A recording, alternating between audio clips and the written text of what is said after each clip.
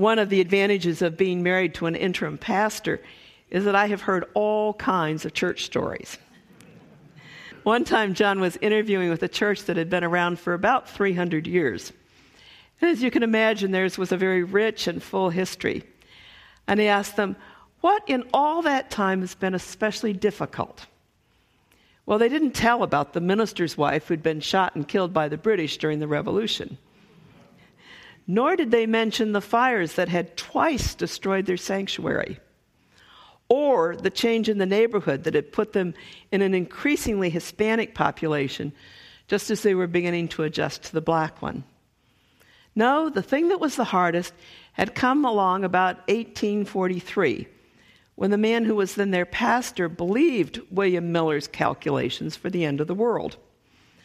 They sold their homes, put on their white robes, and went up on the hilltop to wait for Jesus. The trouble came when nothing happened, and they had to come home again. They should have paid more attention to that last verse that says, "You don't know neither the day nor the hour." Yes, this text has to do with the return of Jesus, but its focus is not on the arrival, but on what happens in that time of waiting. It's kind of like the investment counselor who says to you, someday you're going to retire, you've got to send your kids to college. What are you going to do? What do you need to do to get ready? At that point, you sit down and you map out a plan, what you'll need and how you're going to get there. Well, the story that Jesus tells is focused on a wedding, one of the high spots of village life. Those little villages didn't have a lot going on, so a wedding was a really exciting thing. And all week, the festivities have gone on, and finally, this last night, the groom will come to claim his bride and take her to his home. When will he come? It's a surprise. That's part of the fun. And the bride's nervousness builds. Her friends are there to share the excitement. They look out the window. Is that him? No, it's someone else. I hear a noise. No, it's just the neighbor. The hour grows late and the bridesmaids sleep. And then, surprise, the bridegroom has finally come. Light your lamps. Escort the bride and groom through the darkened streets. Laughter and joy spilling out of the house and through the village, calling others, come with us to the wedding feast. Hurry, light your lamps. The bridegroom has come. Except as Jesus tells the story, there's a problem. They've waited so long that some of the bridesmaids have run out of oil. If the groom hadn't waited so long to come, there would have been enough. But now, you see, the problem isn't that they fell asleep. Everybody fell asleep. The problem is that they didn't plan for the long term.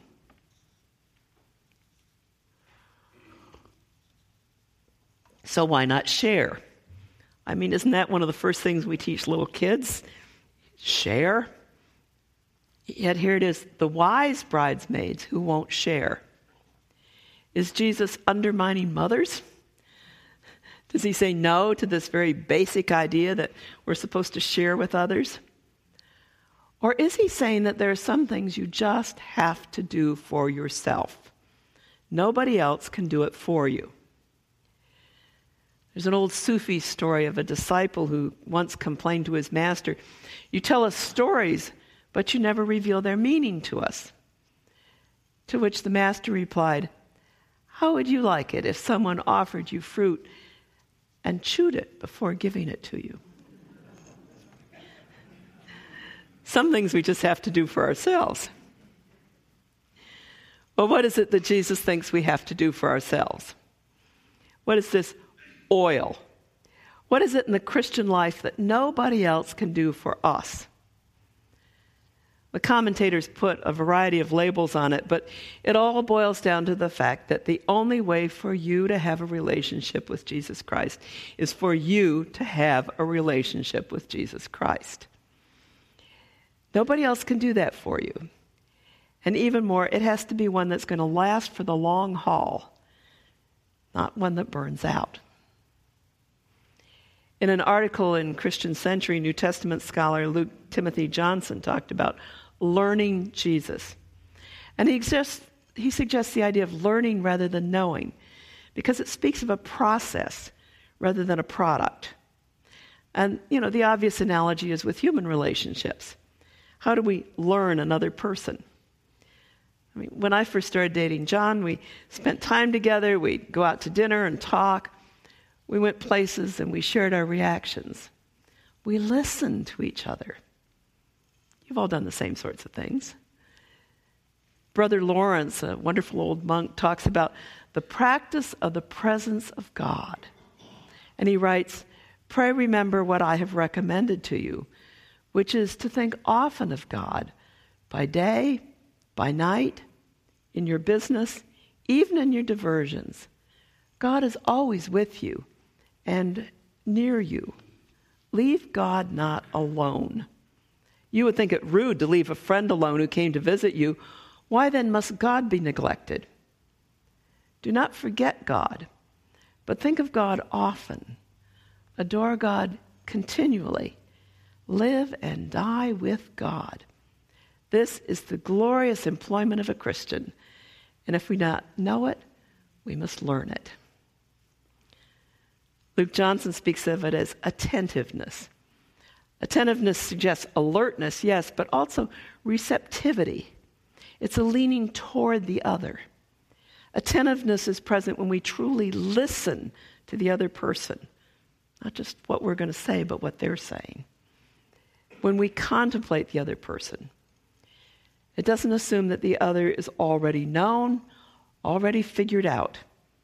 Instead, it assumes that the other is always capable of change and even surprise. There's more, but you get the idea. What the parable suggests is that this is not a one-time event, but an ongoing process that keeps our spiritual lamps burning through all the long nights of waiting. Some years ago, a Lutheran publication, the Wittenberg Door, had a contest for the dumbest line from any kind of Christian song. Wait till you hear it. One of the winners, entitled "Give Me Oil in My Lamp," includes the memorable words, "Give me unction in my gumption, let me function, function, function." Do you think anybody ever sang that with a straight face? Having laughed over that, I think it does have a point.